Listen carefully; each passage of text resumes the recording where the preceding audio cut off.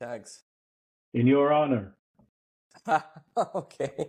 I always do when there's either when I leave home Yeah. or when I'm on camera with anybody. Okay. Okay. Did you have any family or anything with October 7th?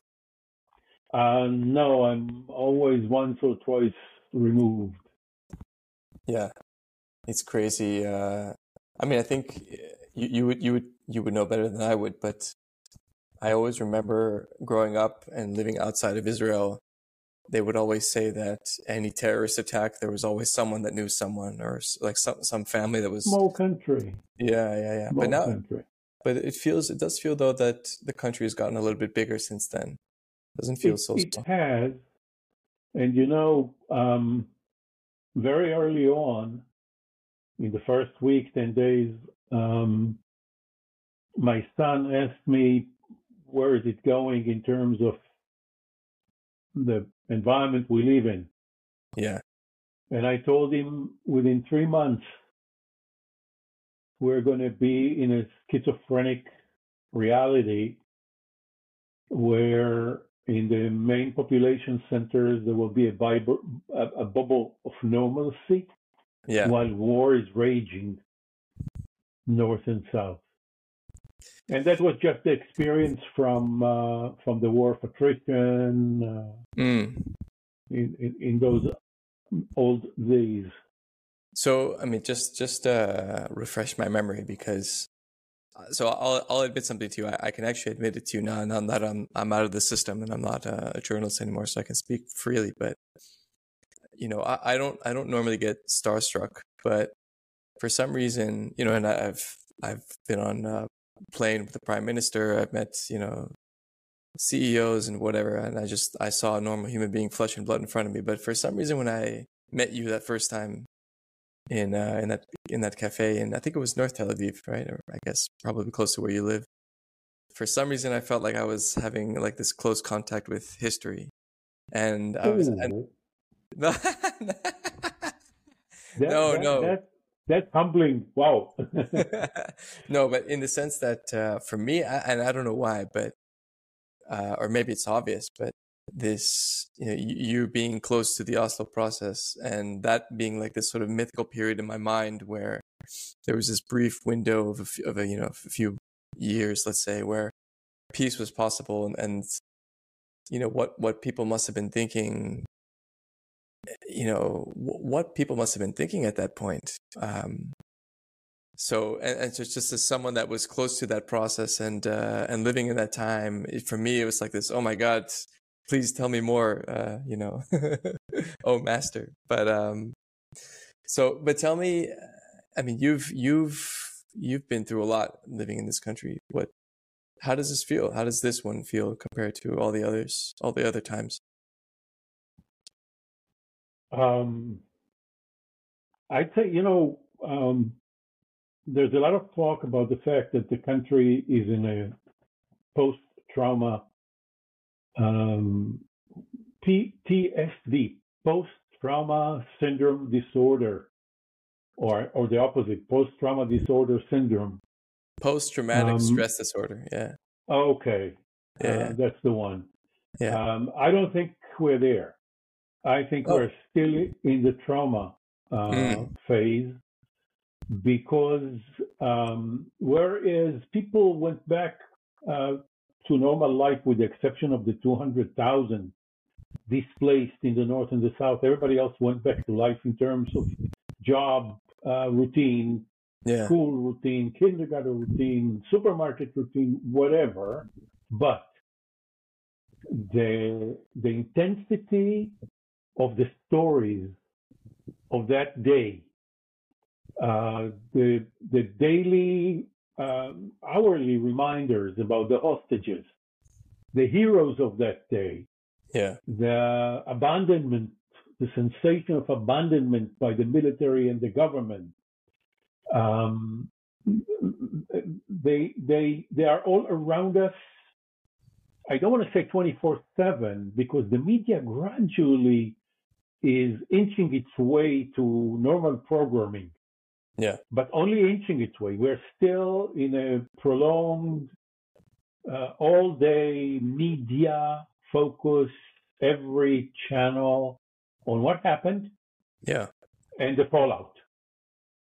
And the intensity of it, I think, keeps the trauma very vivid, as opposed to reflections and so on.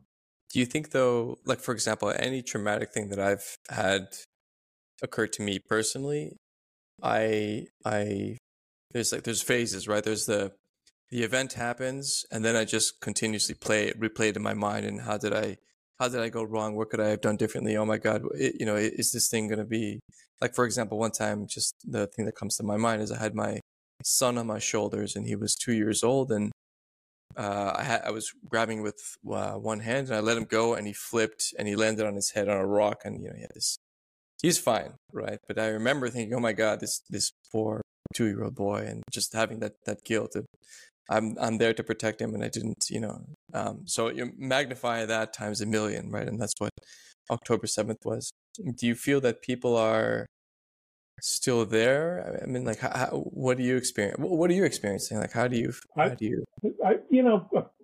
We have to distinguish between the personal, immediate environment and this schizophrenia that I find myself in, where the effect, the emotional effect, is still there, and you have to cut away to the analytical obligation of what I'm engaged in. Okay. So the personal, it is there all the time. I can tell you that even though I live in a town that only had several occasions of red alert, missile alert, only few, nonetheless, we heard a lot of the interceptions, the booms of the interception of the incoming missiles with the Iron Dome. Yeah. We heard it from all over central Israel. We heard it here, but only a couple times, 5-6 times, we had to go into the safe room. Still, a substantial noise in the neighborhood get me jumping for a brief second. Yeah. My children and grandchildren, never mind the grandchildren, most of them are too young, but my children and their spouses keep asking me every time that there's tension in the north, is it coming? Because they know that if we have war with Hezbollah, what we experienced in the last 120 some days is going to be relatively insignificant in terms of what's going on, what will transpire in the center of Israel. Yeah. And the questions are almost every other day. Should we do something? Should we prepare ourselves? And of course, the more you visit, which I do, the headquarters of the families of the hostages, the more it is alive on a daily basis. How what keeps you going there? I mean, initially I was volunteered to a team that was supporting the headquarters of the families. Okay. Have you been there to the headquarters? Honestly, it's too much for me. The hostage situation. Okay. So it's too heartbreaking. Again, when you distinguish the emotional from the analytical, the emotional is just as you say, it's too much. But when you go to the analytical, it is a microcosmos of how civil society took over the country in the absence of a government. The speed with which the headquarters was created, the sophistication of how they address the various aspects of the campaign. International media, international dignitaries, local media, Um, just somebody donated a huge space, Wow. divided into sectors, and it's been going on, as you know, for months Wow. as a contribution. And the number of volunteers, I mean, just the one that I interact with most is the one that is a 24/7 unit of retired diplomats who man that thing Wow. in order to do primarily three things. One is host foreign dignitaries and give them the spiel of what it's all about and Okay. introduce them to members of families who give their story. The other thing they do is they advise the families on how to address specific audiences, and they do it in all languages. I mean, retired diplomats from India to South America, you name it. You have all the languages represented. And then they are also involved in strategizing. Where should the families go? Who should they focus upon? Who should go where? How to prep them for those trips? They're doing it, and that's just one unit within this complex. And I was volunteered for a subunit that was supposed to come up with ideas outside the box in terms of mobilizing international support for the hostages. What do I wouldn't tell you that we produced miracles. Yeah. We did not. But we think that we came up with a few ideas that have been at play. I mean, where do you even begin? Because it's, it's so closely linked with the war itself and the aims. I mean, I'm not the first person to notice this. Obviously, this has been discussed publicly, but it is in conflict with the other stated aim, which is the destruction of Hamas, and with Hamas hiding these hostages, which I still don't understand how they haven't been found. Maybe you can help me understand that. But what do you think? I mean, is it possible to do both at the same time, to destroy Hamas and to get the hostages? Is it? No, from the outset, some of us, it's not a consensus, as you know, but some of us felt that there's an inherent conflict between the two objectives. And that conflict was amplified repeatedly by the Prime Minister in various statements. I mean, look, the basic difference between this round and previous ones was that on previous occasions, no matter how much damage we thought to inflict on Hamas in order to degrade its capabilities and deter it from coming back and starting yet another round, no matter how much damage we did, everybody knew that in the end of the day, we're in for a ceasefire understandings with Hamas. Hamas will continue to run Gaza, and we have, for 15 years or more, it's the Netanyahu strategy, policy directive to the security establishment that we do not remove Hamas from Gaza. He had his reasons, awful reasons. It all exploded in our faces on October 7th, but that was the strategy. So it's one thing when the leader of Hamas and the leadership of Hamas know that there is a morning after for them. And then you can strike a deal. But when you keep telling them, you are done with, your only way out is either surrender or we'll kill you. There is no third option. Right. So when they use the hostages as the ultimate human shield, there's no incentive for releasing them. So they would release some if you offer them a relief, a pause, but they will always keep what they consider are the most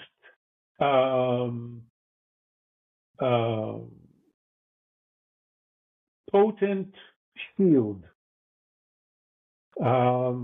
until whatever last minute there is. But when the prime minister goes on camera to the public and say, we will continue and we will kill them no matter what, after they release the hostages, we will kill them, where is the incentive for them to strike a deal? Wow, it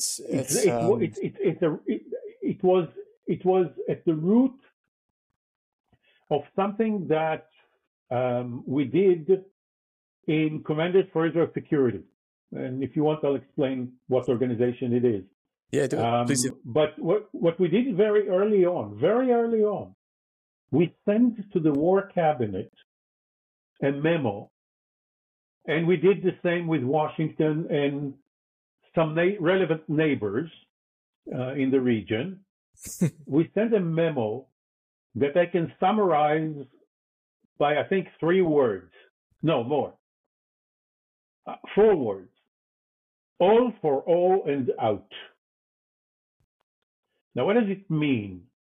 We developed it's a 1-pager in which we said that for the reasons that I just enumerated at length, but we didn't need to spell it out so much detail because Eisenkot and Gantz and Bibi and the others don't need, they know what we're talking about, even shorthand.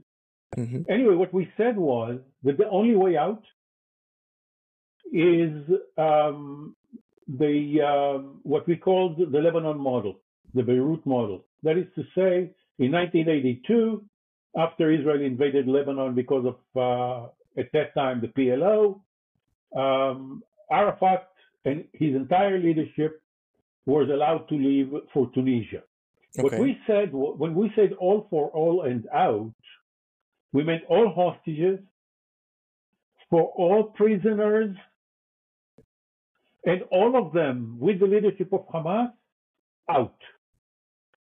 There was already discussions in the Arab world where out might be, and most were pointing at Algeria as the one that is willing to accept them. But we didn't presume to replace the government in negotiating the where, okay, or the how. Why Algeria? Just curious. Algeria apparently felt, why Tunisia in 82? The leadership there decided that was a good way to show, on the one hand, sympathy with the Palestinians, I'm doing something for them, and on the other hand, show the international community we're useful, we're instrumental. Give us some credit for doing that. So all kind of internal considerations of the Algerians, which I'm not privy to. Right. But we got the indication that if that were to be implemented, it's the likely destination. Some people suggested Turkey because of its close Erdogan close support for Hamas. And then there were other ideas too, but that's a secondary issue. First of all, does the Israeli government agree that you accomplish the 2 primary objectives that you set out, which is bringing all the hostages back home alive and getting rid of Hamas in Gaza? Both of them are implemented by this one, even though it's quite politically challenging to release 6,000 security prisoners from our prisons.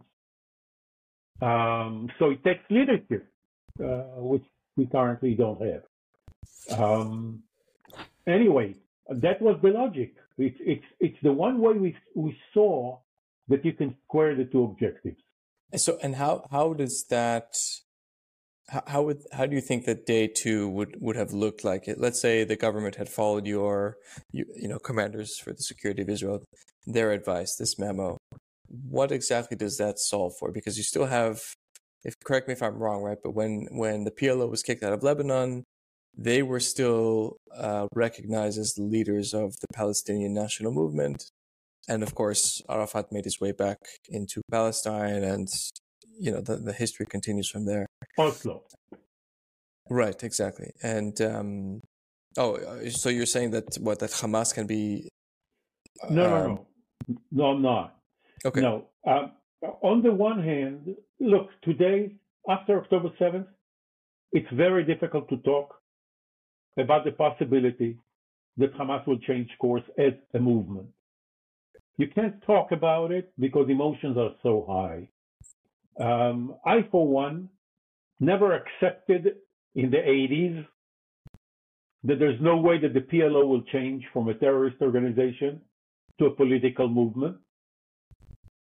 And even though it's very difficult to say today, I'm not sure that 10 years from now, Hamas or whatever new name will be the gathering entity of Palestinian Islamists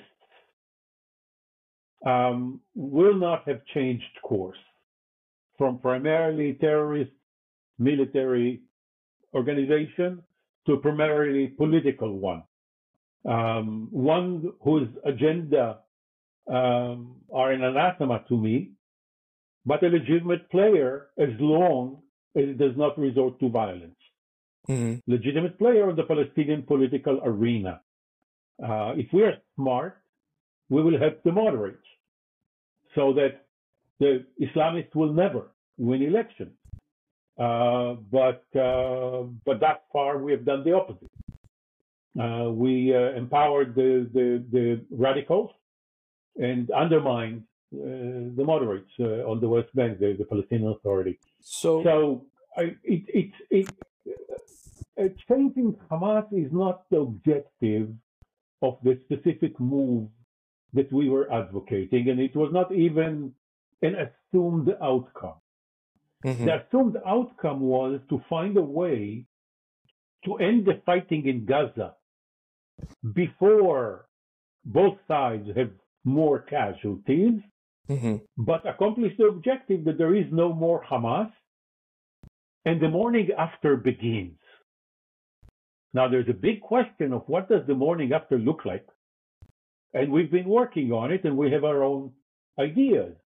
And some of them already trickled into what one might call the Biden initiative, which is reflective of not just the U.S. policy, but the policy of the American relevant partners in the region. They're all united today around the same concept of what the morning after should look like. And it is the same as we developed here inside. So you are someone that, you know all the relevant players from up close, right? You have your relations with the Palestinian Authority. You have your relationships in Washington, of course, obviously in Israel. So from an Jordan, Saudi Arabia, the Emirates, Qatar, Europe. Yeah, exactly. So, and when you say you, it's plural. Sure. But from an outsider's point of view, I think what I have decreasing levels of confidence that any Palestinian leadership, whether moderate or extreme or not, is an effective conduit for real progress. Because so Hamas, obviously, we disqualify on its face, but even the Palestinian Authority, and now I'm just thinking as a Palestinian, right? And I see the levels of corruption that they have over there and their ineffectiveness. And again, putting aside the fact that now Hamas is more popular than it's ever been, or it's been in a while. What is to be gained by? Why should I trust these guys if they're corrupt? Seemingly, right? All the polls show, and there's plenty of evidence to support that.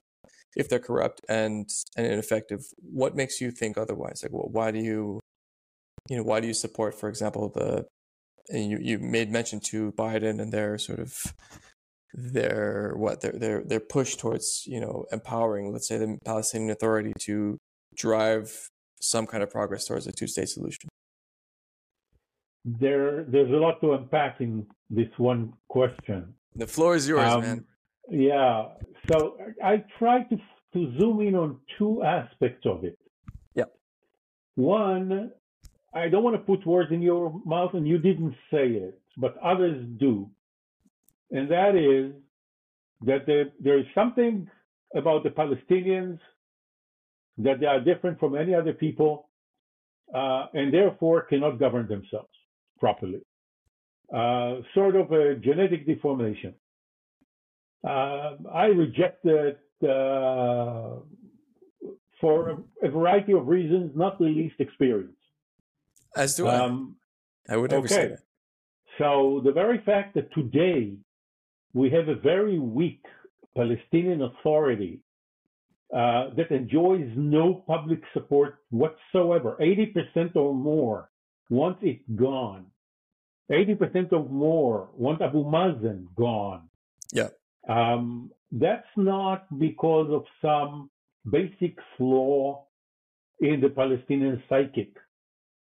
That is a result of certain processes that brought the Palestinian Authority to its current miserable state. And those processes are both internal and external. Internally, as you said correctly, it became corrupt. It became detached from its own constituency. It became authoritarian, non-democratic, and even paranoid at the top, to the extent of exiling either from politics or from the West Bank altogether the best and the brightest, because Abu Mazen felt that they were challenging his authority. Which is not the point, right? The point is the prosperity and the prosperity of Palestinian people. Right? So the old Abu Mazen is very different from the younger one. Very different. I mean, the picture over my shoulder is too small for you to see, but that's Abu Mazen at dinner in my home. He was a very different man. We worked very closely, including in our team, very small team, and he and his small team manipulating Yasser Arafat into what we jointly believed was essential. He was a man of peace all his life. He was and still is hostile to violence. I remember the courage that he took, or at least that I viewed, when he, during the height of the Second Intifada, when for all Palestinians the blood was gushing and they didn't see straight, they saw through red, and the best of them were engaged in violence. Really, people who were the hardcore of the Palestinian peace camp at the time were engaged in violence, in brutal violence. And he went from one branch of Hamas to another, of Fatah to another, telling them, stop it, you are insane, you are distancing our future, you are killing the prospect. And it took a lot of courage at that time to stand up to violence. He was not alone, but they were very, very few, less than a handful at the top. And you're right. Even that sort of resistance to violent confrontation with Israel continues even now, right? Absolutely. And not just resistance to confrontation, but they are paying a very serious price with their own people when they cooperate with our security agencies. True. They cooperated with our security agencies before the Second Intifada, and once it was over, okay, they did. Now, I'm uh, digressing from what you wanted me to focus, but nonetheless, the Palestinian security agencies were the pride and joy of the Palestinian people. They are all trained under the authority of an American general, and his agency is called USSC, United States Security Coordinator. There are Canadians and Brits and Australians in this thing, and it is funded by various countries, and they are responsible for training and equipping the Palestinian security agencies. But with time, they also became a liaison between them and our forces when things weren't bad and communication channels were interrupted.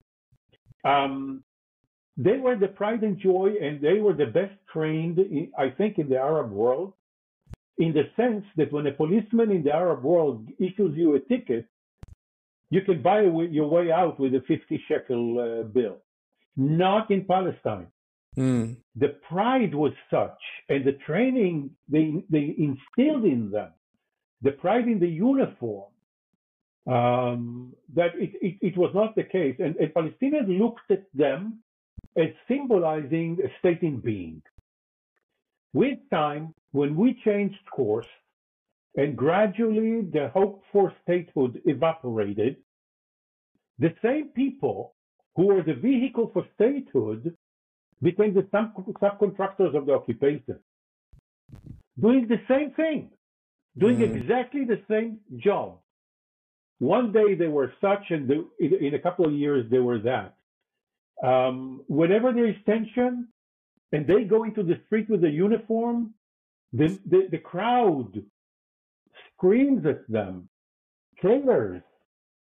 You're serving the occupation, not Palestinian national aspirations." At moments of crisis, I heard it from the head of the agencies, they have 30% absenteeism from work. Wow. Because they don't want to put the uniform on and go into the street because of the peer pressure. And I asked him, how can you sleep at night if you don't know if in the morning they will show up to work?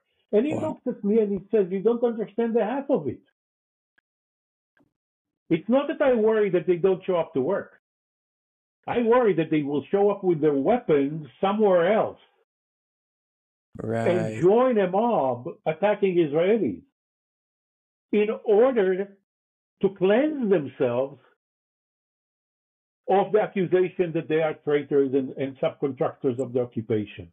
Wow. Muhammad Dakhlan once told me when he was still in Gaza, running security in Gaza. He's now in exile in Abu Dhabi. Another picture on the wall. Muhammad Dakhlan told me, "You don't understand.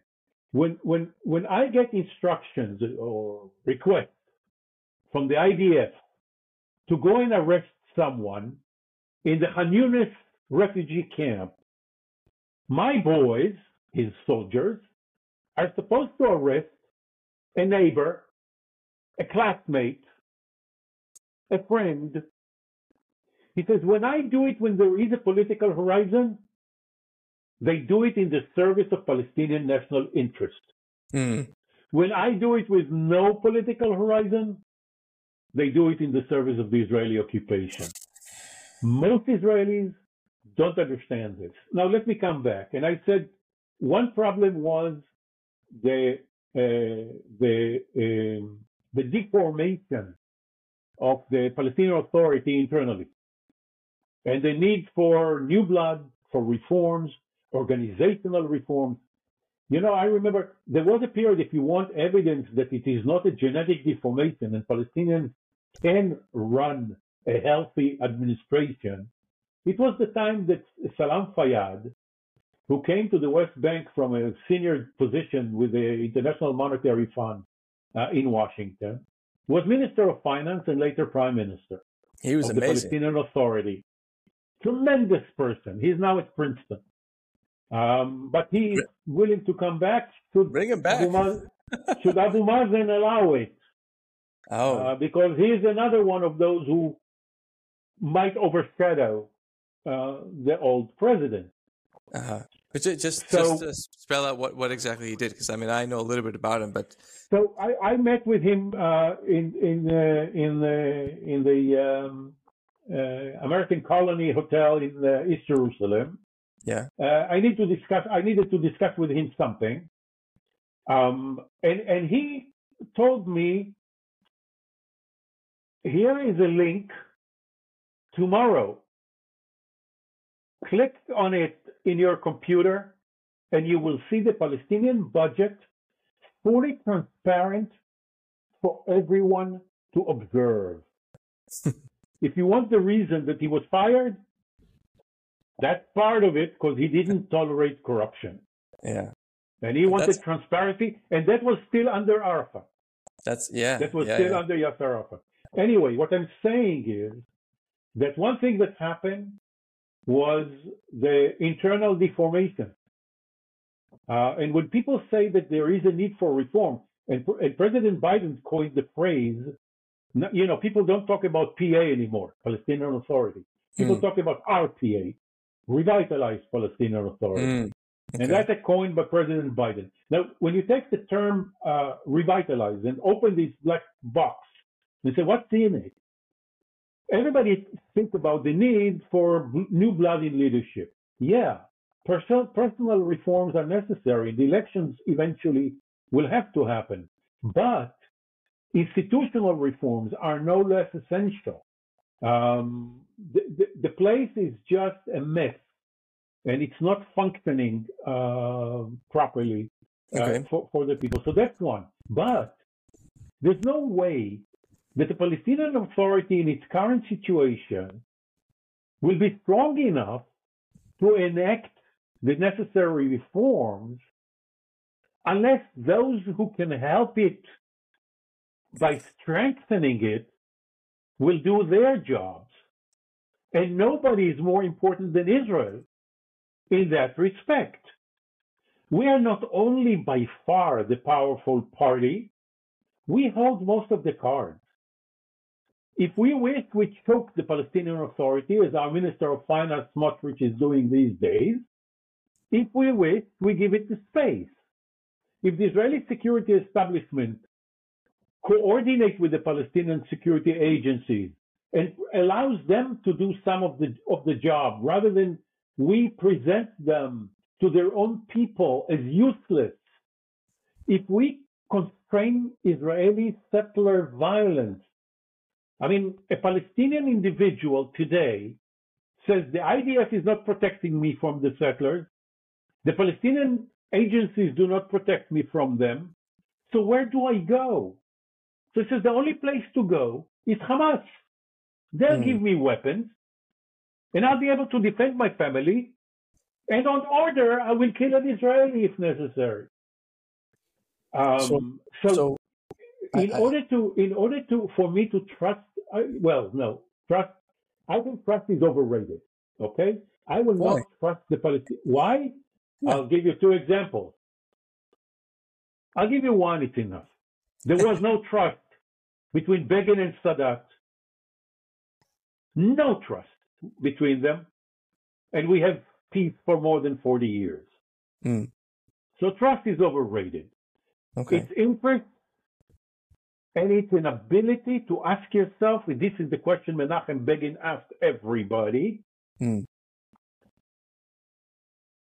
if I accept to give up the entire Sinai for peace, which means I give a tangible thing 3 times the size of Israel in return for the intangible piece of paper.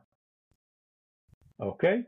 If worse comes to worse, and all hell breaks loose, and Egypt violates all its commitments, and moves troops and tanks and Air Force into the Sinai, can I reverse that at a reasonable cost? If the answer is yes, I go for it. Because if I don't go for it, I know there will be war. If I do go for it, perhaps there will not be. Wow. There's no such thing as a good decision and a clear cut and a safe passage. Right. There are risks with every decision and every non-decision. Right. So when it comes to the Palestinian issue, given the fact that between the Mediterranean Sea and the Jordan River, there are 7 million Palestinians and 7 million Jews, what are our options? Yeah. Embrace them because we don't trust them? If you don't trust them, why embrace them? And become one and lose our identity and a Jewish majority in an ever conflicted reality because they don't have equal rights? Right. Or Right. should we find a way to securely separate? So look, there's much that we agree upon, especially on the last thing that you said, that if you look at the map of options that we have available, I think the far right, I think they're delusional when they say, it's all ours and we'll just control everything and that'll just work out fine. That's a terrible idea. So you're right. I mean, the only way to do this is to have some kind of an amicable split, right? You guys run your own show, we run our own show, enough killing each other. And the question, of course, as it's been for many decades, is how to get there. And I mean, one more thing, not just yes. how to get there, but the security arrangements are going to be key. Correct. Absolutely. And there's a I actually want to go one layer deeper into what you've been saying. You said that the security forces, Dahlan was telling you, they have to arrest a classmate, a neighbor, a friend, a cousin, whatever it is. But even beneath those personal bonds, there's still the moral plane where they say you're doing something that is, evil in its own sake, or just bad for everyone, or both. And wrong is still wrong, right? And you need people, you need institutions. This ties into the corruption thing, that you need institutions and people who are raised and held to a higher moral and ethical standard. And again, not saying that Israel is perfect. Obviously, it's got its own corruption issues, but it's not to compare to what's going on with the Palestinian Authority and Hamas, of course, as well.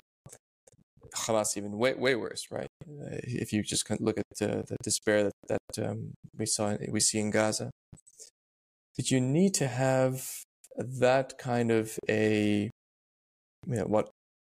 cultural shift where you place more of an emphasis on morals and ethics. And this is not a Palestinians are genetically sort of inferior to everyone else. That's not it at all, right? There's some sort of cultural fix that needs to happen, I think, in order to then lay the groundwork for this process of trust building, or not even trust building.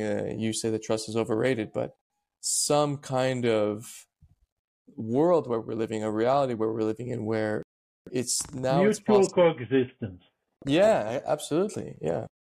So, do you disagree with that? I of course I ask this question in different ways on a daily basis. For example, when I see the current polls, and people tend to dismiss polls conducted in Arab environment as I don't share that. I think that as not a specific point in time, but as indicative of trends, they're just as good as any other. Okay. The counter argument would be that, let's say in Gaza, for example, no one's really telling the truth because they don't know. Everyone might be. Well, if that was the case, we would not have had moments where majority of Gazans were hostile to Hamas. Right. If that were the case. And that was the case they were. Before October 7th, right? Yes. Right. Yes.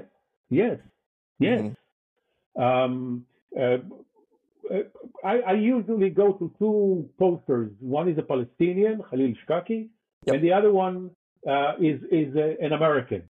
And both of them specialize in this kind of environment, polling in such an environment. Okay. And I compare them and I see where they differ and where they do not. And mostly I'm looking for trends, Okay. not for the tiny little changes, but rather where. And you know, when you see how popular Hamas is on the West Bank, okay, and Mm-hmm. you ask yourself, why wasn't that the case 10 years ago? And the answer is that it's not a cultural thing. The answer is that the moment when there was hope when there was a sense that the Palestinian Authority, through diplomacy, can end the occupation, people rooted for it. And when they gave up on it, they rooted for the only one who is doing something about the occupation and added a layer of denial. Okay? In order to feel comfortable with supporting Hamas, they denied that what happened. They didn't Right. rape, they didn't massacre, Right. they were not as brutal. Okay, we know in psychology this phenomenon of cognitive dissonance. How do you resolve cognitive dissonance? I want to applaud Hamas, so I have to deny that they are butchers and die like terrorists. Right. Right. But the bottom line is if I am the grandson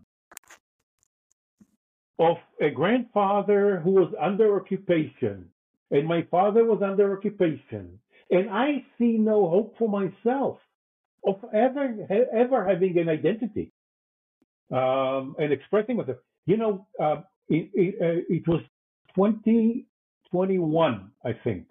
Mm-hmm. I think it was 2021 when Abu Mazen declared elections, and then he canceled them. When he declared them, in the months between declaration and cancellation, there were 36 lists of independent candidates, Wow.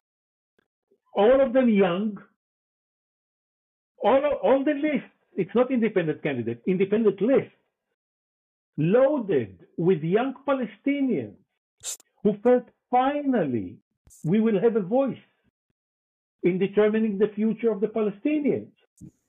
And when he canceled it, they were devastated. Yeah. But that's, you know, he is now in his 19th year in a 4-year term. Okay, so you touched on such an important point, right, which is hope. Because and I want to bring this down to the individual level because I think it's, hope is this sort of abstract concept when you're talking about nations, but if you just bring it down to your own life, it becomes a lot easier to understand. I mean, imagine that you wake up in the morning and day after day after day after day, you think my life and the life of my friends, the life of my kids, the life of my parents, none of that is going to get any better. In fact, it's going to get worse. You have nothing to look forward to. That's terrible. I can't even put myself in that shoe, right? And I have bad days, but I still believe that life is good and can get better. So to rob someone of that is devastating, right? And that partially explains why, for example, you saw ordinary Gazans partake in October 7th, right? I think I've never been to Gaza. I've never spoken to. Sorry, I've spoken to one Gazan in my life, so I don't have such an expertise. But my intuition is such, and I still wonder that if your hope is that you want to reverse the Nakba, if you want to destroy Israel, like as some significant percentage of Palestinian society wants, if your hope is for that, you're going to be severely disappointed over and over and over again, as you said, right? Israel's the far stronger party. If you just want what everyone else wants, which is a normal, peaceful life where there's no sort of superordinate power that's limiting your potential, your human potential. That's something else, right? And I think that should be wonderful and should be something that everyone should have the opportunity to have. The question I have in my mind is, what exactly does hope mean in the Palestinian context? Is it the former or is it the latter? I know there's, obviously shades of both and everywhere, but First, let me say something about how you made it personal, which I totally agree with. Ehud Barak once got a lot of flack for saying the following. He said, if I were under occupation, I would join a terrorist organization. Sure. Wow. Quite a statement. And I share the sentiment. If I were under occupation, I would join an organization that resists and is considered by the other side as terrorist. I don't think I would ever come close to the viciousness and brutality of Hamas. That's a different category. That's more like Daesh. But here's the thing. This is unique in the human annals. I mean, we have wars all over the world, and they don't look the way Hamas and Daesh have performed. Here's the thing. Resisting is something else. Now, I would just say there will always be the irredentist. Let's assume that tomorrow morning there is a two-state solution. Mm-hmm. A border was drawn. Palestine is a non-militarized state that entrusts its outside security to Israel, which is what was the point in negotiations. That was the Palestinian position in every round of negotiations. Mm-hmm. And they are resigned to the fact, not resigned, they accept that two-state solution rules out flooding Israel with refugees. Mm-hmm. Okay? Now, and this thing happens at 10 years from signature to implementation, and we live happily ever after with whatever friction two societies might have. Mm-hmm. In both societies, you will have those who will not resign to this outcome. We will have our lunatics who want everything until the Jordan River, and they will have lunatics who want exactly the same, looking at it from the other direction. Yep. The real question is, will the majority have a stake in restraining that minority? If they do, we will encounter acts of terrorism from time to time. On both sides, it will happen. There's nobody's promising that it'll be paradise. But if the majority does not have a stake, like today, does not have a stake in restraining the extremists, the violent, then they are empowered. And young generation joins them. And their mobilization appeal gets responded to. So I think that's the translation of hope at the personal and at the national level. So two things. One is you said that you think you would never sink to the level of brutality that Hamas and ISIS. And I think part of the package when we say that Palestinians are just like any other human being, which again you and I both fundamentally agree, is that I actually can't answer that question in the negative. Like, I don't know if I was 18 years old and raised in Gaza and that, under that ideology, and I saw that. That's because you're closer to 18 than I am. well, you know what I mean. But rewind the clock and imagine, speaking of having no hope, you live your life, and the only chance of respect that you can get is by becoming a member of Hamas, right, in the armed wing, because half the population is unemployed, right? It's where in Gaza, right? Yeah. So it's imagine your role models are either unemployed or small merchants or potential terrorists. Those are your options. talk about, living a bleak life, I don't know if I would resist the temptation, right? I mean, who knows, right? So that's number one. And number two, here's something that I wonder. I'd love to know what you think, because I've been thinking about this forever. In such in a region where religion plays such a crucial role, such a central role in people's lives here.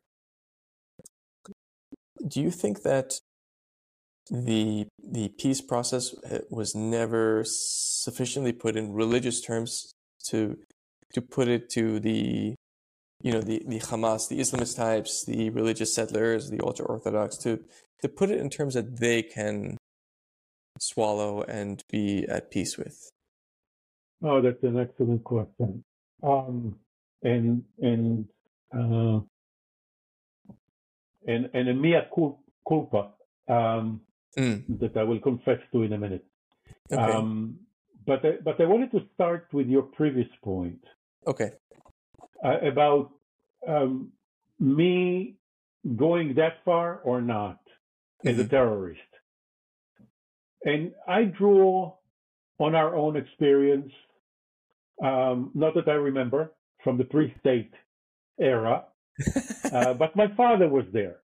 Okay. My late father was one of the founders of the Israeli intelligence, of the Shin Bet. No kidding.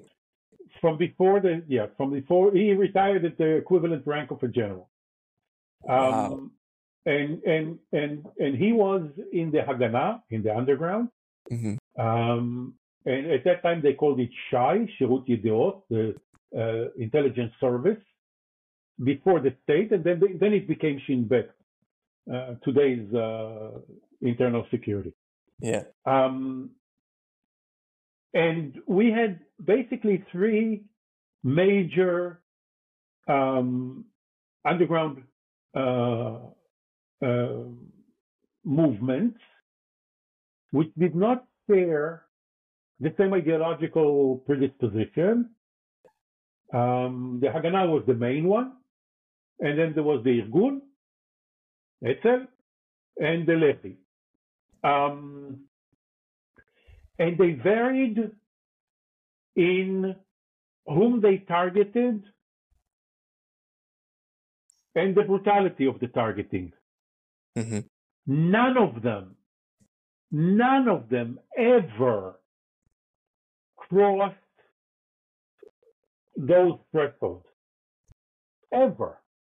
Now, they were not less fierce in their aspiration for statehood. Right. And they were fighting on two fronts. There was the British mandate they were fighting, and there was the Arab uprising that they were fighting. Yeah. And yet, there were instances that were unacceptable. And we know them. And the names are in the history books. Deir Yassin and others. None of them come close to what Daesh or Hamas were doing. So even when you're desperate for your independence and dignity and self-identity, there are things that are not done by normal human beings. And that's why I feel confident in saying that in Palestinian shoes, I would resist, but not in those terms, ever. But okay, I mean, this is a what if question that the only sort of in my mind, it's still apples to oranges, because on the one hand you've got pre-state and a different culture, right? A different ethic, right? Where you've got this sort of communist, socialist, westernized, even in Judea, all that sort of mixed in, and then you've got this highly isolated, highly radicalized population with high unemployment, and so it's a different different control. But anyway, I yield to that. And I congratulate you for being a better human than I potentially am. In the what if, at least in the what if. Now to your second point. Yeah. I think you're absolutely right. I think that when we look back at the errors of the Oslo era, that is certainly one of them. We did not even look, we erred even in a more comprehensive way. We believed that the dynamics speak for themselves. No need for marketing. Everybody will see. Everybody will see. Well, that was really, really wrong. And one of the errors in that comprehensive mistake is the one that you pointed at. I'll tell you when I had an aha moment on that issue. I was in the Prime Minister's office, and Aryeh Deri, who later became minister of this and that, and eventually went to prison, but he's the leader, unchallenged leader of the Shas party, Sephardi, religious, with a major component of ultra-Orthodox Sephardi religious population. Aryeh Deri was a young politician in the Knesset, whom I thought of as brilliant, smart, totally peace-oriented, totally supportive of what we were doing. And I'm talking about pre-Oslo, when we were cooking something, developing with the Palestinians and others. And one day he and I conspired in my little office next to the Prime Minister, and we conspired to arrange for his spiritual leader, his and Shas, giant spiritual leader, Rabbi Ovadia Yosef. We wanted him to issue the equivalent of Psak Halacha, of religious, what do you call it? Psak Halacha, religious ruling, that human life is superior to land. Oh, wow. Okay?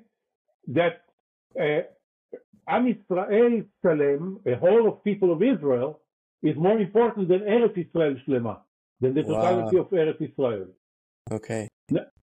Now, we decided that we're going to orchestrate a moment where he will feel that this will resonate more than just a Saturday Torah lesson. And we arranged for him a visit to President Mubarak of Egypt. Okay. And he sat down with President Mubarak. And at the end of their meeting, he went out, and there was huge press curiosity about this phenomena. And he went to the cameras and issued that verdict. This was Ovadia Yosef, or this was Aryeh Deri? Ovadia Yosef. Oh my God. Aryeh Deri and I conspired and created this thing, and Ovadia Yosef went along. Oh my gosh. So that moment when he issued that statement, and suddenly I saw the impact of that statement on his huge constituency. Staff of those days was very supportive of the peace process. It's amazing. Even though it meant giving up most of the biblical heartland. The cradle of Judaism. Yeah. In the West Bank.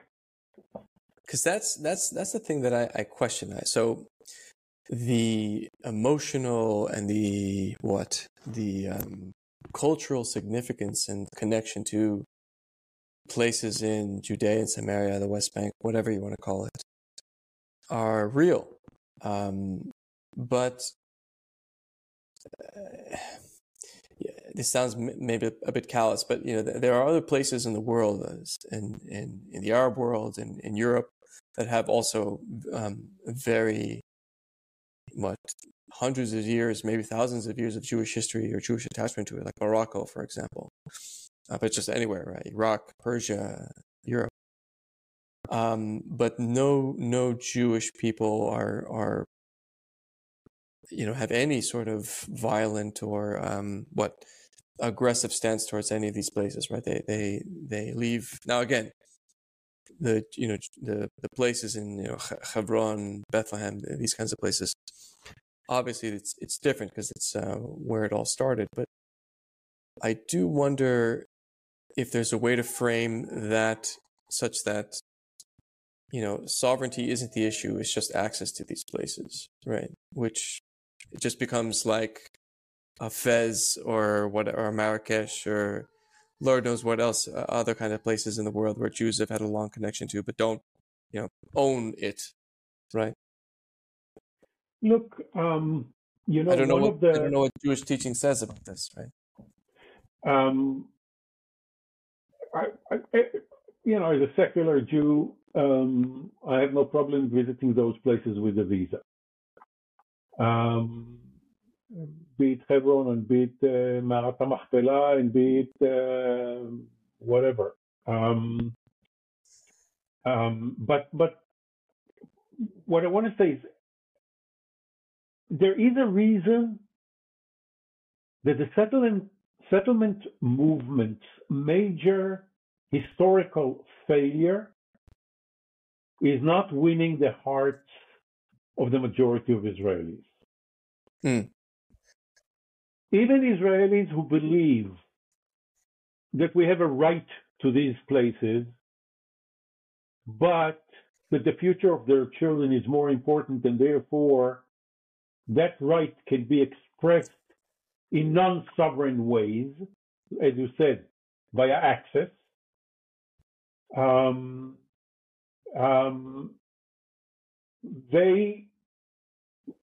We see it for the last 50 years. The settlement movement is not popular among mainstream Israelis. It is very powerful today because its leaders are now in the cabinet. So it's very powerful. But that doesn't turn it into a popular thing. You look at the public opinion polls on the issue of different options between us and the Palestinians. And for years, people present roughly 4 options. Status quo, two-state solution, annexation, or what is called security separation. Okay, no deal, but you are there, we are here, and we control security. Mm-hmm. These are the 4 options. And you see fluctuations amongst them, with the exception of one, annexation. It stays constant between 11 and 15% of the public. And when you look at the electoral potency of Smotrich and Ben Gvir combined, it's between 11 and 15% of the public. So you see the correlation between the size of the settlement population in society and its lack of popularity among the overwhelming majority. They just never managed to win the hearts of the Israeli public. Doesn't mean that Israelis are ready tomorrow morning to go through the awful fight for removing settlements that will be outside of Israel's border in a two-state solution. We're not there. We're not ready for it. Yeah. But it's not a question on the agenda at the moment. It's over the horizon. I also, you said that you're a secular Jew, and I don't know what kind of Jew I am, but a Jew I am nevertheless. And the fact that Israel was founded where it was founded, in the place of where this whole Jewish story began. Makes me wonder, though. Can we pause for a minute? Yeah, of course. Everything okay? Everything okay, sort of. I mean, my daughter called to report three things. Her youngest with COVID, her middle with COVID, and the third one called from the army that everything is okay. Okay, good. And I just had to go to my youngest. He was crying a little bit. Is it okay? That. Yeah. He's 2. And he wakes up in the middle of the night, and his parents are, because this is the third child, so we're not so tough anymore. So he comes into our bed to sleep with us, You do let him? Yeah. Okay, no, that's great. I would have been a terrorist. All in due course. They know their timing. I would have been a terrorist, but in this life I'm a softie. So. Yeah. Great. What I wanted to ask you was, as I was saying, like, is there a way to arrange the fact that you don't have to have sovereignty over these culturally and historically significant places for Jews? But then on the other hand, I think, if I argue against myself for a second here, that Israel is founded in Israel, right? The place very close, the capital is Jerusalem. And it was founded, Zionism landed on this place for a reason, right? Because the history and all that, like that all came to life here. And it would have been strange if this was like in Texas or something, or New Zealand or any other place in the world, right? So I do have some sympathy for the settlers when they think like, no, this is ours, and we need to be here, and we've had a continuous Jewish presence in other places as well. So it's not something you can just toss aside. But there must be some way that you can marry all those things into one soup, where you allow people to have their emotional connection to these places, that makes their daily lives of rituals and community gatherings, right, in synagogue, and all the prayers and all that history come to life, right? You're actually there in the place where you're reading in the book, and still have some sort of political arrangement baked on top of that, where it's okay. And I don't know what that is, but I guess my question is more of, when you were working on Oslo and drafting all those agreements and giving consideration to the religious aspects of this, that you said that should have been more of a concern for you guys at the time, right? Not in that regard. In that regard, I'll come to this in a second. When I say that we erred in not taking that in consideration, I meant in not involving religious authorities in educating us on how they see things, in educating them what are the constraints that we see, and trying to find solutions jointly so that they will become advocates of the product. We didn't. We did struggle with the question of, well, let me give you a little bit, open another window. Yep. Oslo was 93. In 95, Yossi Beilin, who was the father, really, of Oslo, went to Yitzhak Rabin and tried to convince him that we should use the positive dynamics of the time in order to get it over with and reach a final deal.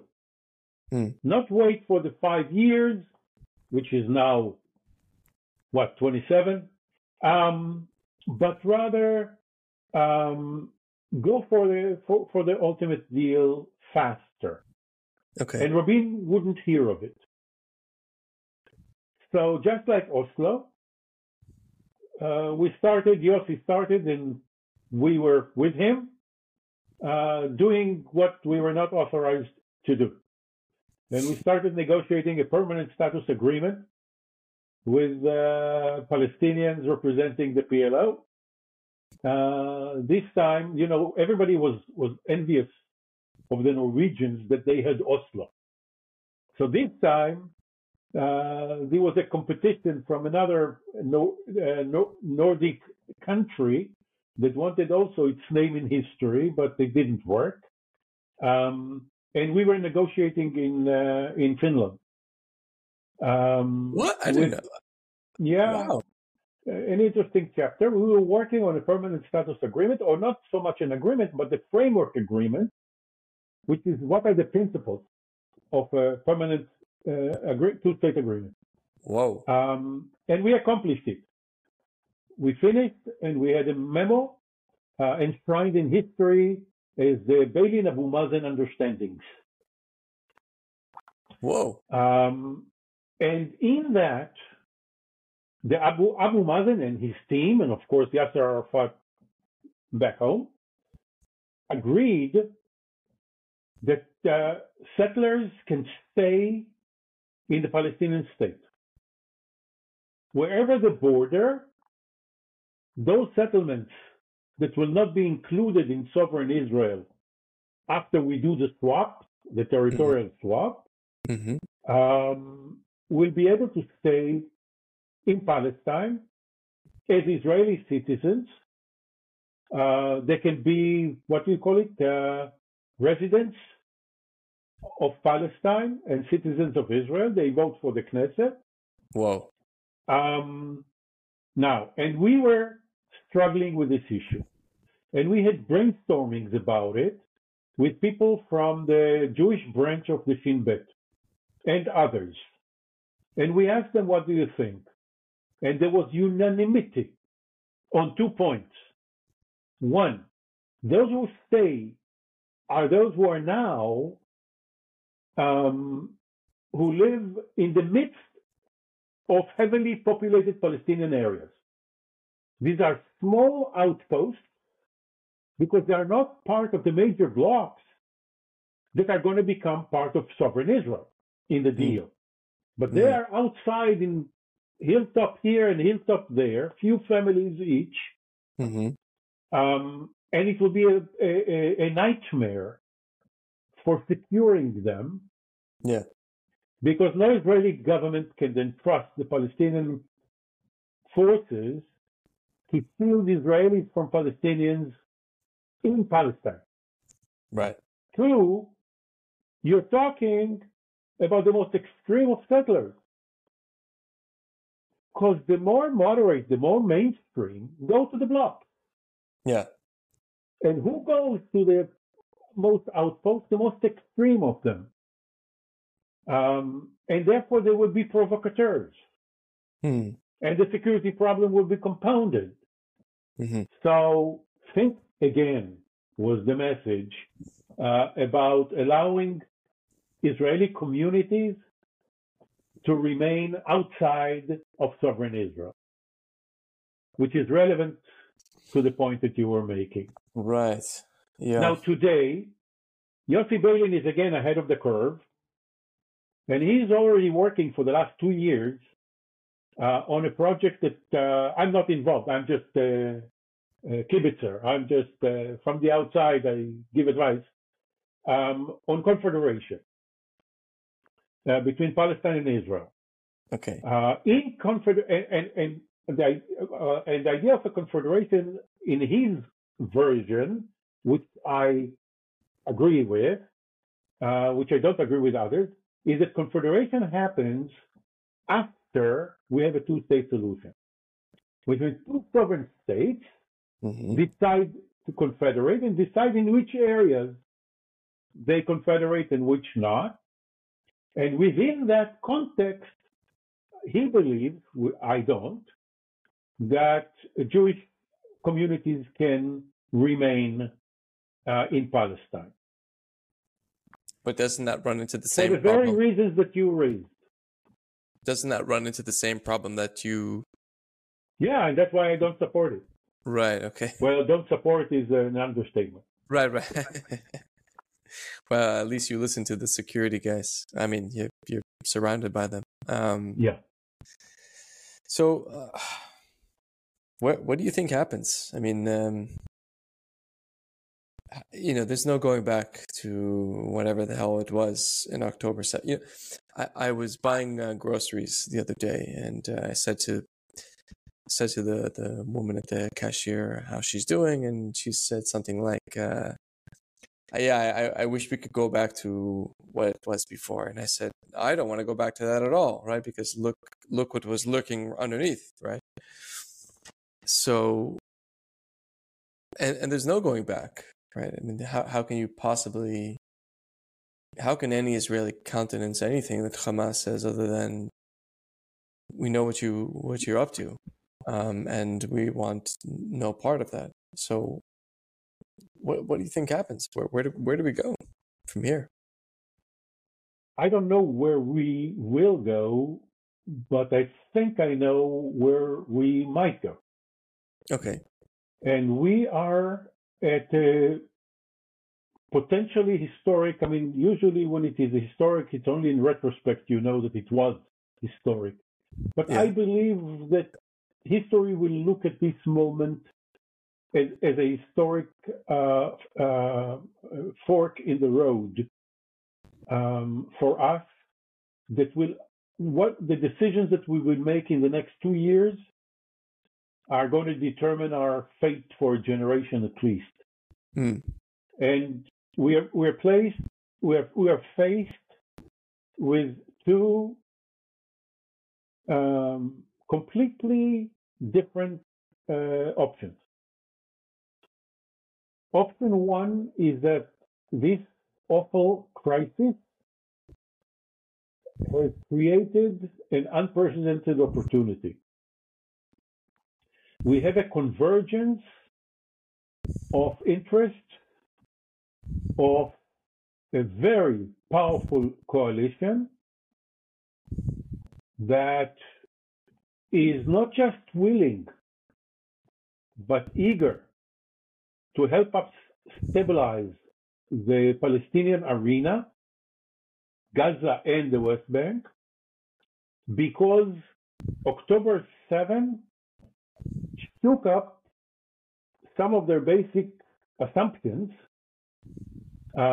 Most of them grew tired of the Palestinians and basically accepted that paying lip service to the cause is enough to pacify their own domestic constituency that empathizes with the Palestinians, identifies with them. And two-state solution was a lip service. And this included, I hope people in Washington are not going to resent that too much, this included the Biden administration. Promises made during the campaign were not fulfilled on this issue. And here we are several years later. Nothing was done seriously on this issue. Everybody was talking two-state solution and nobody was doing anything about it. And there was even a moment that I had a fight with friends and colleagues in Washington who wanted the State Department to establish a team to study the one-state option. They were so convinced that the two-state solution is over that they felt that it was that the responsible administration cannot not study the alternative. And I told them, the moment that you establish a team to study it, that's a policy statement. You are announcing that Washington has given up on a two-state solution. And I think it's the wrong message. Besides, I think that you are wrong on the analysis. Because as you know, I'm convinced that a two-state solution is inevitable. Not because we wish it so, And not because we care for Palestinian rights, which I do, but Palestinian rights doesn't make it a historic imperative. Because they have a right, it must happen. No, it may not. Right. I think it is inevitable because these two people are going to bleed each other to separation unless they separate by potent leadership on both sides. Mm. Israelis will not grant Palestinians equal rights and give up on our Jewish majority and Jewish character. And Palestinians not forever will accept to live without equal rights. So they will fight. And October 7th was just, as awful as it was, it's just a prelude to what is happening here if we continue by the same course of the last 15 years for the next 10. We're going to bleed heavily. We spoke about it earlier, how what Hamas did in Gaza did to mobilization for Hamas on the West Bank. Yeah. But you started by answering in a more hopeful tone. I'm coming to that. Okay. So all those who spoke about the two-state solution is dead but not yet buried, on October 7th, 8th, the two-state solution was transformed from lip service to policy directive. Suddenly everybody is working on how do we get there. We know it's not going to happen tomorrow. But we have to do some reverse engineering from the end game to how do we conduct ourselves today so that one day we will get there. So suddenly what you hear is the following. Saudi Arabia, the UAE, Bahrain, Morocco, Egypt, Jordan, Qatar, never mind the Europeans, are all in line with Washington's approach, which Tom Friedman gave expression to a few days ago in the New York Times, called it the emerging Biden doctrine. And quite humbly, I would say that I preceded him by 2 months. I published it in Time magazine 2 months ago. Which says basically that we're talking about a two-layer strategy. Layer one is stabilizing the Israeli-Palestinian arena, and layer two is building on it a regional structure to contain Iran and its proxies and their meddling in the region. Now, for the regionals to integrate Israel into it, they demand a stabilized West Bank and Gaza. For them to contribute to the stabilization of Gaza, financially and otherwise, in the morning after, they have two conditions. One condition is that Gaza rehabilitation and governance is done under the auspices of Palestinian Authority. Okay. Now, they're not naive. And they know that the Palestinian Authority today is totally incapable of running Gaza. But they want the Palestinian Authority to be the legitimizer. Why are they incapable of They cannot control Jenin. So you expect them to go over and run 2 million people, 2.2 million people, with all the devastated damage. You need a very powerful entity with very deep pockets and a different kind of legitimacy in order for Gazans to cooperate with it. Right. So what they're saying is we're willing to contribute the financial funding required, the management that is required. We're even willing to contribute troops, boots on the ground for security, provided it's all done under the auspices of the Palestinian Authority. The Palestinian Authority invites the outsiders. Money for rehabilitation goes through the Palestinian Authority. 2 brigades of the Palestinian Authority join the troops on the ground that the region contributes, and so on and so forth. So we're talking about a process of Gaza rehabilitation with a concurrent process of Palestinian Authority revitalization, reform, rebuilding, until the symbolic role of the PA in Gaza gradually becomes substantive, not just symbolic. And eventually, the 2 parts of the Palestinian territories become connected. So one condition that they made, and still do, to this very day, literally today, reiterated by the Saudis, is that it's all done under the auspices of the Palestinian Authority. The second condition is that it is done in the context, and now I'm literally quoting because everybody is using the same mantra, in the context of a credible, irreversible commitment to a path leading to a 2-state solution. So a credible commitment to a path, which means not now, leading to a 2-state solution, irreversible. So if Israel were able and willing to accept the 2 conditions, we're going to have the international community with a heavy accent on regional players coming in and helping us extricate ourselves out of Gaza, stabilize and reform the Palestinian Authority. And what is required of us is to change our attitude vis-a-vis the Palestinian Authority and the West Bank. So, hold it. I just want to finish this thought. Please do. If that were to happen, we have a stable situation here. Saudi Arabia normalizes relations with us. And the normalization with Saudi Arabia has 2 advantages in 2024. One is the normalization. It's a very valuable thing. Saudi Arabia, the main player in the Arab world, economic importance and otherwise. 2, it helps Israeli politicians market the concessions they make for the Palestinian Authority to the Israeli public.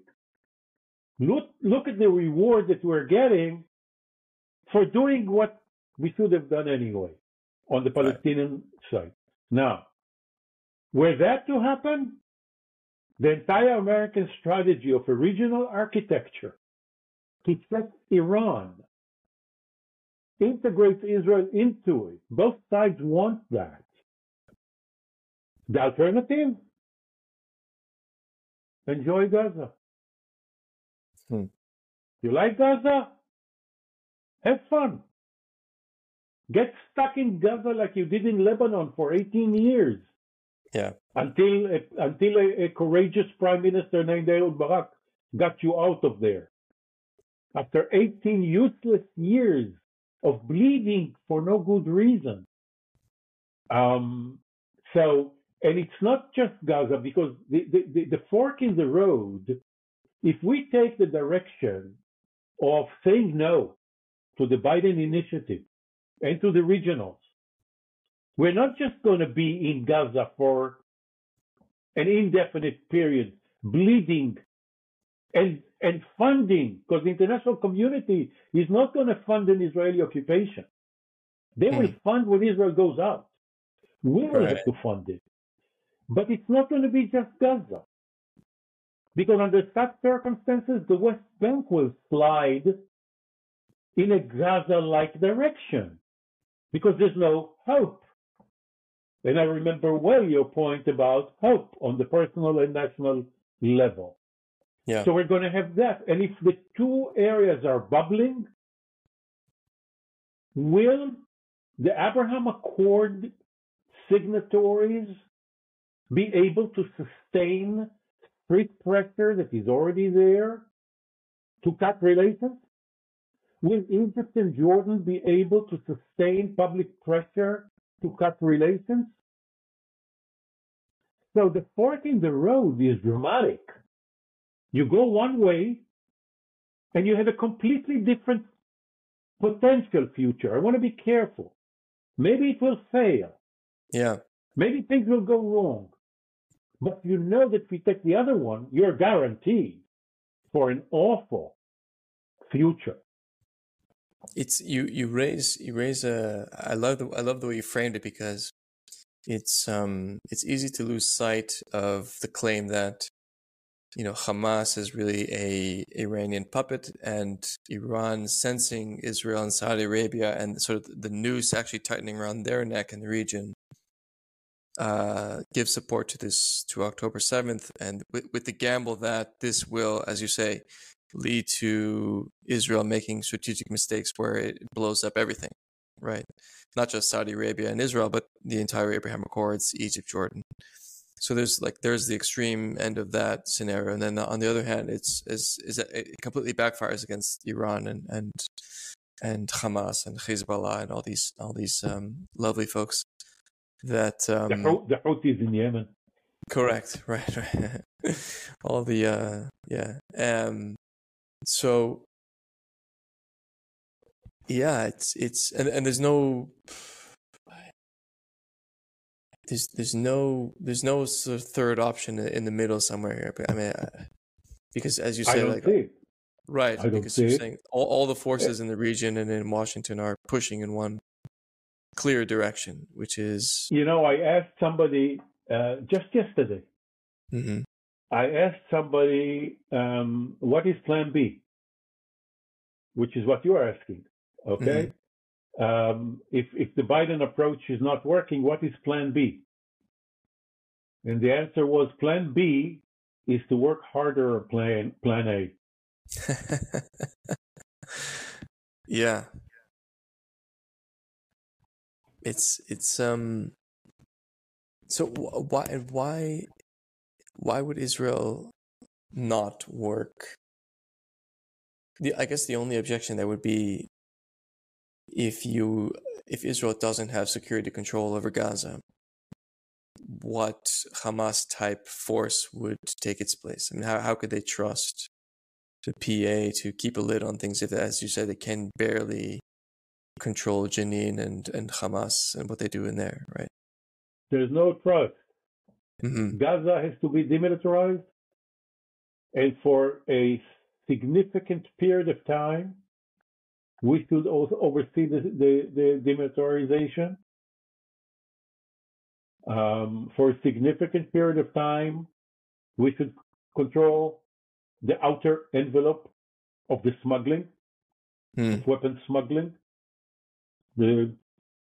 By now, everybody knows the name, Philadelphia route, mm-hmm. Which separates Gaza from Egypt. Mm-hmm. Less than 10 miles long, 14 kilometers. And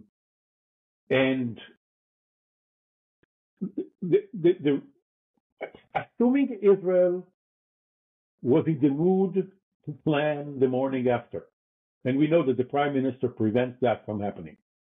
He does not allow the cabinet to discuss the morning after, because he knows that there are three options for Gaza: Israeli prolonged occupation, Israeli unilateral withdrawal, which leaves a vacuum that sucks into it all the crazy terrorists from all over the region, mm-hmm. all Al-Qaeda derivatives and Daesh, ISIS derivatives and other Salafis and Hamas come back and whatever.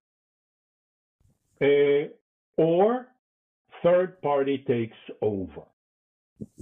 Third party conditions it on PA. Third party conditions it on a prospect for a peace process in the future. The first one, the Israeli public doesn't want to prolong the occupation. The second one, nobody wants. And the third one, the lunatic members of his coalition don't want. Mm-hmm. So he's not bringing it up for discussion because he knows that the security establishment for sure will make this analysis. And we say, okay, you are the boss, you choose. Yeah. And that's the end of his coalition. So the reason that we're not discussing it is because of political considerations, not national security interests. So we're stuck. I keep saying to my American colleagues that Gaza is stuck in Jerusalem. All roads lead back there, don't they? And the administration in Washington, and not just the administration in Washington, some usual suspects over here too, have been working on detailed plans of that transition period that, as you said, we cannot trust anybody. And how do we secure it? And how do we square the circle that the third parties will not want to look as operating on behalf of Israel, which means that they are the occupiers. They want to look as those who enable the Israelis, not force Israel, to get out of Gaza in the service of Palestinian aspirations. Hope. Which will give it legitimacy and hope, and therefore public popular support that restrains the crazy, the extremists, that instead of joining the extremists, they whisper to the authorities, these guys are planning something, you better go there. Hope. That's it. They've got to be messengers and ambassadors of hope. I don't see hope is far more important than trust. Yeah. Nimrod. Because hope is theirs, their own. They own it. Yeah. It's trust is in someone else. This is just again on a basic human psychology that you want to feel like your life has meaning and purpose, and it's not for nothing. You get one shot at life, and you want it to be as good as it can possibly be, and not just for you, but for your kids and for your family. And who wouldn't want to live like that, right? That's what makes life great. There was a moment. I'm sorry. Yeah. Go ahead. Tell me. There was a moment where the Egyptians, years before October 7th, reached the conclusion that the going strategy was failed and will lead to a major bloodbath. And they developed an alternative strategy, which is what everybody is talking about now. And they started to prepare for it. And they came to Bibi and they presented it and they asked for a green light and so on. It's an interesting anecdote in history. But one thing that they did, and to me was astonishing because it was run by the Egyptian intelligence. In Egypt, the Egyptian intelligence holds the Israel file. Israel and Palestine, not the foreign ministry. So the Egyptian intelligence was preparing this strategy. And one of the things that they did that astonished me was for 2 years, they brought to Egypt, to a resort, groups of about 80 to 100 young Gazans,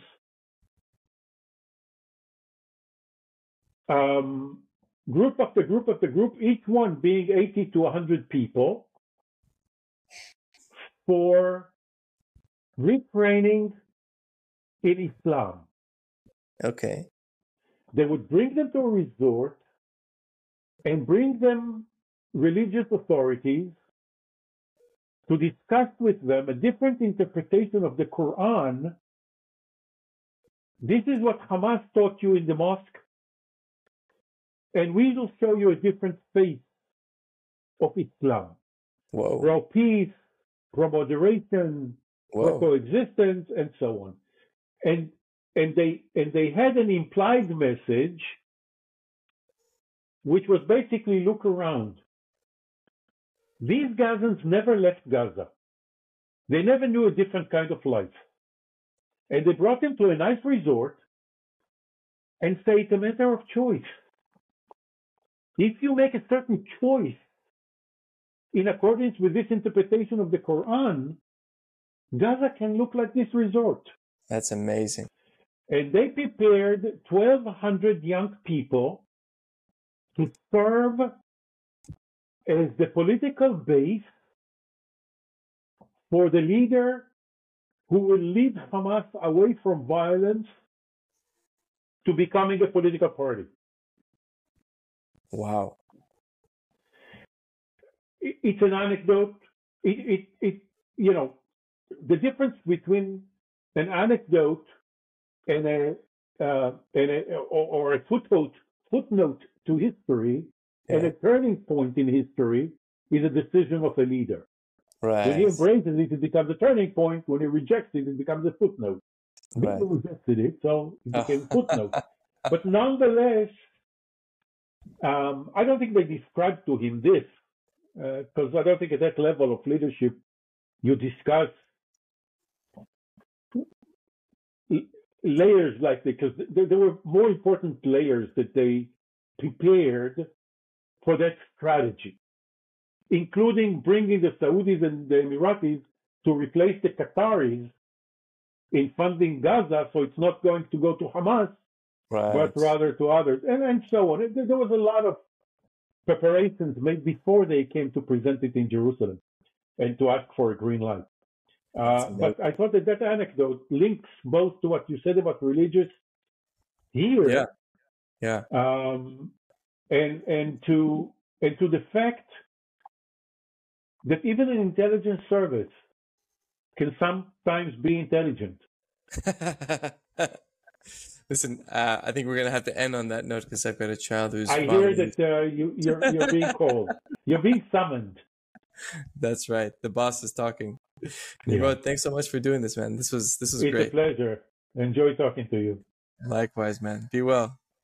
Take care.